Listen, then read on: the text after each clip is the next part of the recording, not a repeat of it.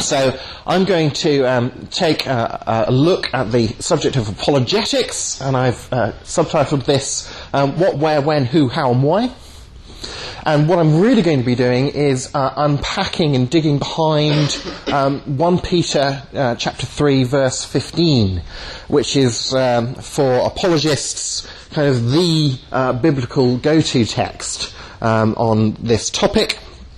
And I'm going to bring to that unpacking of the meaning of this verse various research that I've been doing recently into the definition of what apologetics is, how it relates to ideas about Christian spirituality and Greek rhetoric and things. I've been doing a lot of work recently on investigating how Paul did evangelism in Athens and so on. And I would just draw your attention to these CDR discs that I'll have on the book table over there. So I draw your attention to the book table as well. I've got a paper on here. I've got various web-linked links for useful apologetic websites and so on, and various MP3 recordings of really useful talks on apologetics, including Tom's from Your Christian Union and various others as well. So let's, without further ado, get stuck into this. A bit of an introduction, a few quotes from a very famous 20th century evangelist called Francis Schaeffer. Anyone here heard of or read anything by Francis Schaeffer? Excellent. I've got a little collection compendium of some of his works on the table there. This is Schaeffer from his book, The God Who Is There. He said, the purpose of apologetics is not just to win an argument.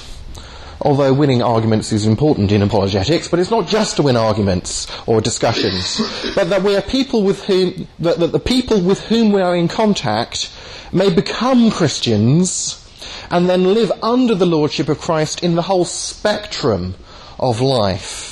And he's gesturing there towards the idea that apologetics is a very broad discipline, just as Christianity itself is a very broad thing, and not a very narrow thing that we compartmentalise like an academic subject or a hobby, something that affects the whole of life. He goes on to say, I'm only interested in an apologetic that leads in two directions, and the one is to lead people to Christ as Saviour, and the other is that after they are Christians, for them to realise the lordship of life in the whole of life. So actually I think that apologetics and studying it is not only useful in terms of our being good ambassadors for the kingdom of heaven, but also in terms of us being good citizens of the kingdom of heaven, that it actually helps our own discipleship to look into this subject as well. Here is the definition of apologetics that I have been working on, and I will unpack, as we go through the talk, various of these three bits of this definition as we're going through. I think that apologetics is the art of persuasively advocating Christian spirituality across spiritualities. So there are other people, and they have their different spiritualities, different worldviews, religions, philosophies, and so on. We have ours, and we want to communicate and persuasively advocate being a Christian to other people. And those other people will have different views. So the art of persuasively advocating Christian spirituality across spiritualities as objectively true, good, and beautiful. It's only worth being passionate about the kingdom of God because Christ is the truth, as we were talking about earlier, that he is the way, the truth, and the life, and so on. That what he's teaching and the way of life that he calls people to engage in is good, and that God is the most beautiful person that there could possibly be. If you want a good philosophical summary definition of God, he is the most beautiful person that there can be.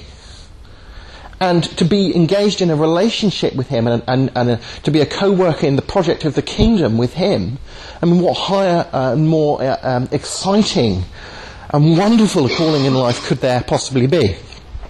So we're advocating our spirituality across to people who have other spiritualities. We're advocating it as being true and good and beautiful. And we're doing that, thirdly, through the responsible use of rhetoric. Now, rhetoric is a term that's got a bad press today would talk about how a politician gave a speech and it was just rhetoric rather than content. That's not the way that the ancient world thought about the topic of rhetoric, as we'll see. I want to say just a few words about the misrepresentation of the concept of faith, of Christian faith in particular, that's perpetrated by the so-called New Atheists. You probably have heard of the New Atheists, writers like Richard Dawkins, Sam Harris, Christopher Hitchens, and so on. The New Atheists, as this article from Wired magazine, condemn not just belief in God, but respect for belief in God. Religion is not only wrong, according to the New Atheists, it's evil. And the primary reason why they think that, when you dig into it, is that they have a misunderstanding and they misrepresent the Christian concept of faith. And they say things like this. Richard Dawkins: faith is blind trust in the absence of evidence, even in the teeth of evidence. Victor Stenger: faith is belief in the absence of supporting evidence and even in the light of contrary evidence. A.C. Grayling: faith is a commitment to belief contrary to evidence and reason. That's what they understand Christian faith to be.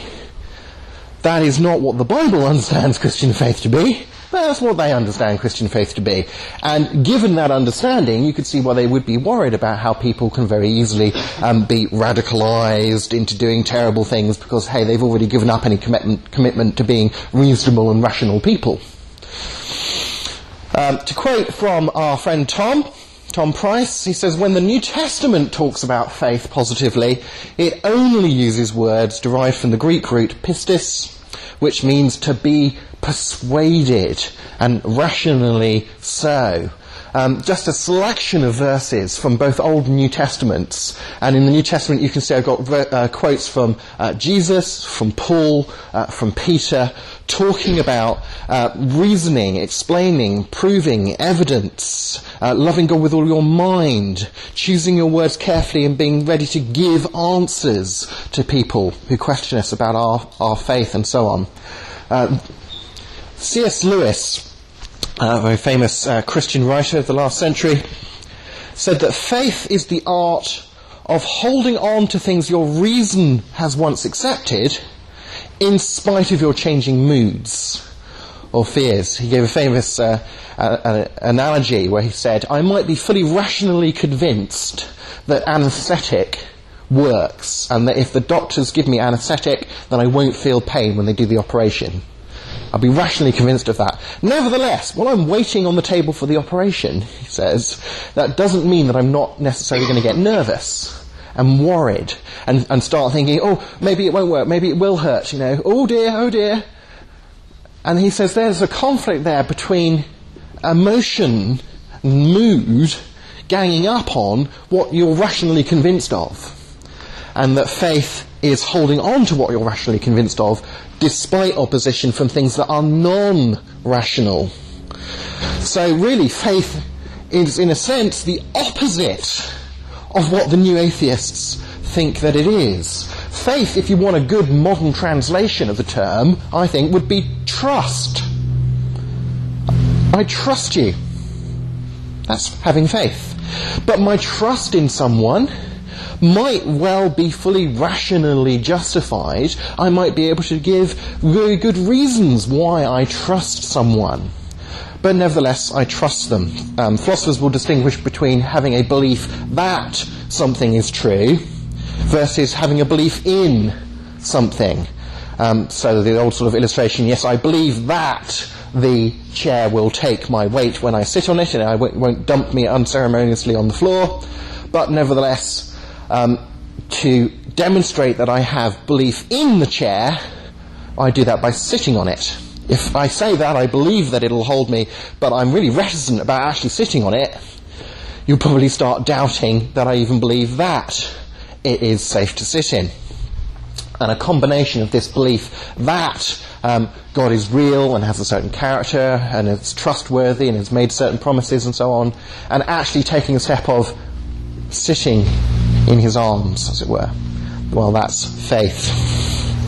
So let's turn to unpacking 1 Peter chapter 3 verse 15, and I'm going to do that in two different ways. First of all, with my list of journalistic questions. Here is the verse. Always be prepared to give an answer to everyone, very inclusive, as we were hearing earlier, everyone who asks you to give the reason for the hope that you have, but do this with gentleness and respect. So, when, where, and who, I would summarise answers to that by saying, apologetics means that every Christian should be ready at any appropriate time and in any appropriate place to dialogue, a term used in the New Testament the way that St. Paul engaged people, to dialogue with anyone who has honest questions about the Christian faith. Now, some people don't have honest questions, they just have questions that are smokescreens or meant to put you on the spot or whatever. But there are people who have honest questions, and to them we should always be prepared to enter into dialogue. Why should we be prepared to do this? Well, because you have hope in Christ. And loving him means loving those whom he loves. It's a bit like when if someone married someone who already had children from a previous marriage. You get a package deal. You can't just say, well, I'll marry you, but I'm not going to love the kids. Because you love the other person and they love these kids, if you say to them, I love you and I'm going to be in a relationship with you, you have to at the same time to be saying, and I'm going to love them because they're important to you. So they're going to be important to me. Well, it's like that with getting to know God. God loves everyone. So we have to as well if we're going to love him. And also because you've been commanded to do it. We are under this obligation that we were hearing about earlier, and we've been directly commanded. And this verse, interestingly, in 1 Peter, is not a verse that applies to those who have the gift of apologetics, whatever. I don't think it's actually mentioned as a gift in the New Testament, interestingly enough. This is something that is applied to every Christian. Now, every Christian will do it at a different level of, say, intellectual engagement, maybe. Those of us who have a particular calling to be academics might do it in a more academic way. Those of us who don't will do it in a less academic way. But we're all called to do it, to do this apologetics. Which turns us to the what question while giving an apology. Not, as the modern usage of the word implies, a saying sorry for something, but as the original Greek word, the apologia, means giving an answer. It was a word that was used in the legal system, in the court, for someone, when the lawyer would stand up and make the defence in court. A rational defence of one's position. And how? Well, by being prepared, by being gentle, and the word there is directed towards the people that we're dialoguing with, and being respectful. And the word translated as respectful there is a word that applies to our attitude towards God. So there's an attitude towards the people in the context of an attitude towards God. Brings to mind Jesus' sayings on the most important commandment, to love God with everything that we are and to love our neighbour as ourselves. That the one flows from the other, as I was just saying. But I think we can cut this up in another way, which will bring some interesting background from those three parts of my definition of apologetics into play, because that can really be seen in this verse. You'll notice that there are a number of actions. There's always be prepared to give, do this. This is something that we have to actively do. But those actions flow from our attitudes. The passage talks about the fact that we have this hope that should make us want to share it with others. That we do that with the attitude of gentleness to the people we're sharing with, and an attitude of respect for God, whom we're representing when we do it. And those attitudes are based upon beliefs, ideas. Always be prepared to give an answer, a rational case, a lot of ideas involved, to give a reason, an argument, and so on. So we have in this verse beliefs coupled with attitudes leading to action. Which brings me to talking about the understanding of spirituality, because quite independently of my thinking about apologetics, which I've been doing recently, I'd been thinking about, well, what is spirituality? It's a word that lots of people talk about, that the educational system in the country talks about, but which there's a great deal of vagueness about. And so I was trying to pin down, what is spirituality? Well, here's what I came up with. I reckon that spirituality is all about how humans relate to reality. To themselves, to each other, to the world about us, to whatever we conceive ultimate reality as being. But it's how we relate to reality via our worldview beliefs, are paired with attitudes that we take towards what we believe to be true, and subsequent behaviour that flows out of that. You know, if I'm an atheist and I don't believe that there's a God, or I do believe that there's a God, like the demons, but I hate him, I have a rather bad attitude coupled with my belief, that then in either case I'm not going to end up taking the action of praying in his name or giving money into the collection plate, whatever. On the other hand, if I believe him in it there and I have a certain attitude of trust, of faith in him, then that will lead me to behaving in those ways quite naturally as an outflowing of who I am becoming in Christ. James W. Sire, in a very good book, The Universe Next Door, about to go into its 5th edition, says that a worldview is a commitment. It's a fundamental orientation of the heart, of yourself, that can be expressed as a story or in a set of presuppositions, that's assumptions that people hold about reality that could be true or partially true or wholly true or entirely false. Assumptions which we hold consciously or subconsciously. Many people don't necessarily go around thinking, oh, I've got a worldview, you know.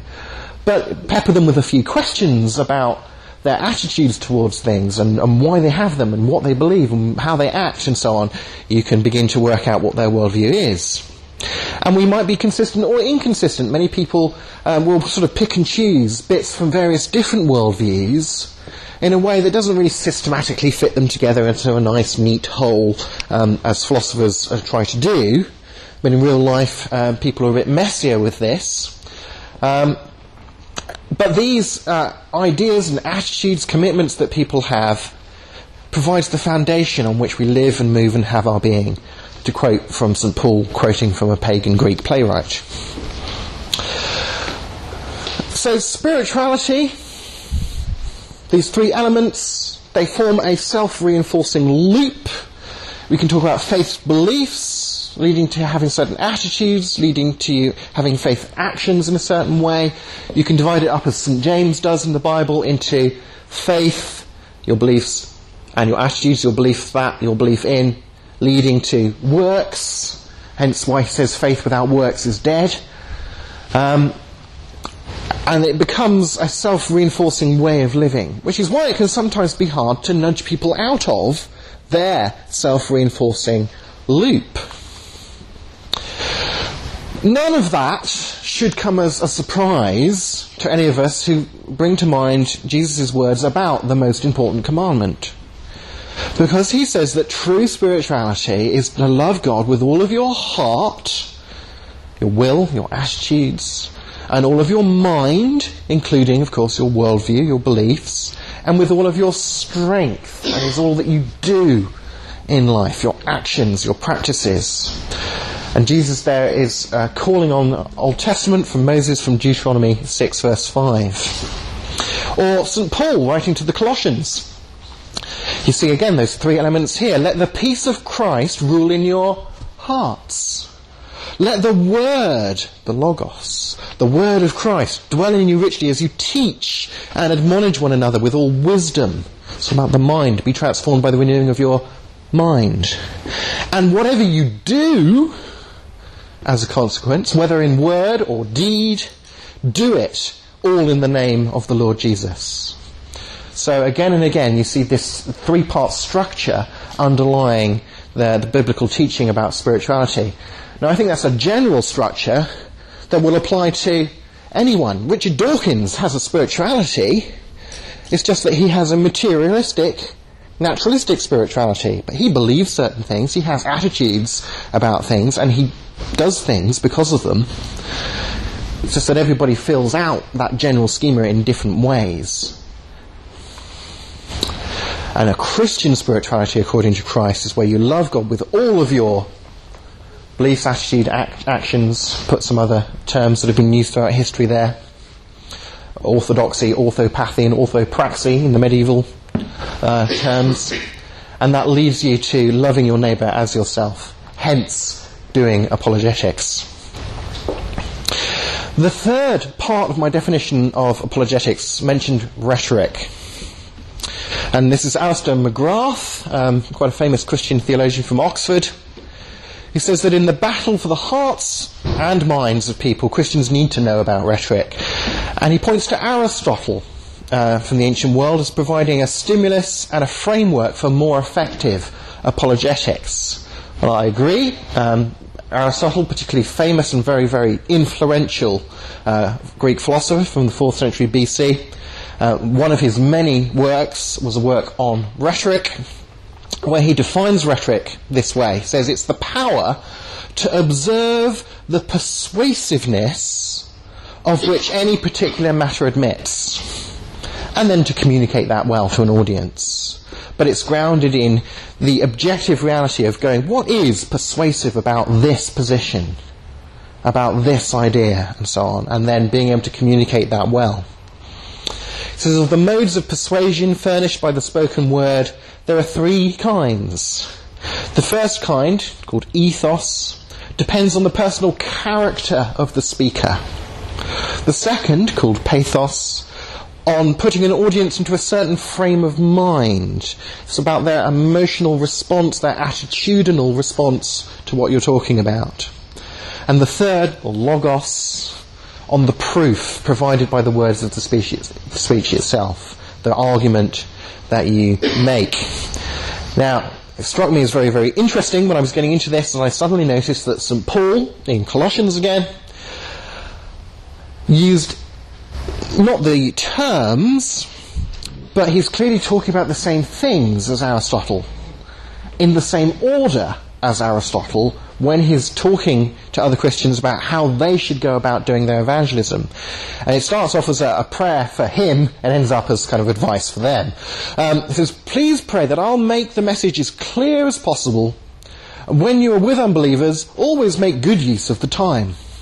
Be pleasant. Be an engaging character. Be gentle with people. Be pleasant. Ethos. And hold their interest. Engage them not just at a sort of head level, but at a heart level as well. Pathos. Hold their interest when you speak the message. Choose your words carefully. Logos. Be ready to give an answer to anyone who asks questions.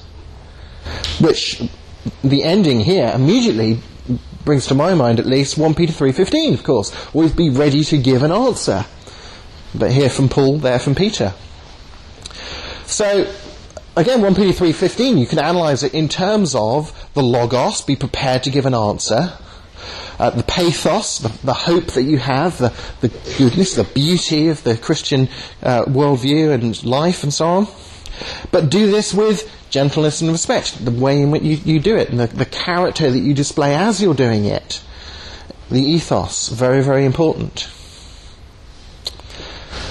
Cicero was a Roman orator a little bit later than Aristotle. He was actually the governor of the university town where St. Paul grew up at one stage. And he wrote a book on rhetoric, which he said that the eloquent speaker is he who in the forum and in the courts will speak in such a way as to achieve proof, delight, and influence over people. Well, Thomas Aquinas, from quite a bit later, would have noted that Cicero's outcomes here relate not only to the rhetorical elements from Aristotle, ethos, influence, pathos, delight, logos, proof, but also to what's called the transcendental values. That is, values in terms of which you can judge absolutely anything. They apply to everything. Those are truth, beauty, goodness. Truth relating to the proof. the beauty to the delight, and the goodness to the influence of the audience. Now, those are quite a lot of different kind of terms and sets of terms to hold in mind. So I've tried to diagram them together here in a grid. It was just so exciting for me as a philosopher, anyway, when I've been doing these independent bits of research on what is spirituality, on what is good rhetoric, on apologetics and so on, and I noticed these threes kept cropping up, and that they lined up, and that the classical Greek thinking was reflected in the New Testament teaching about these things as well.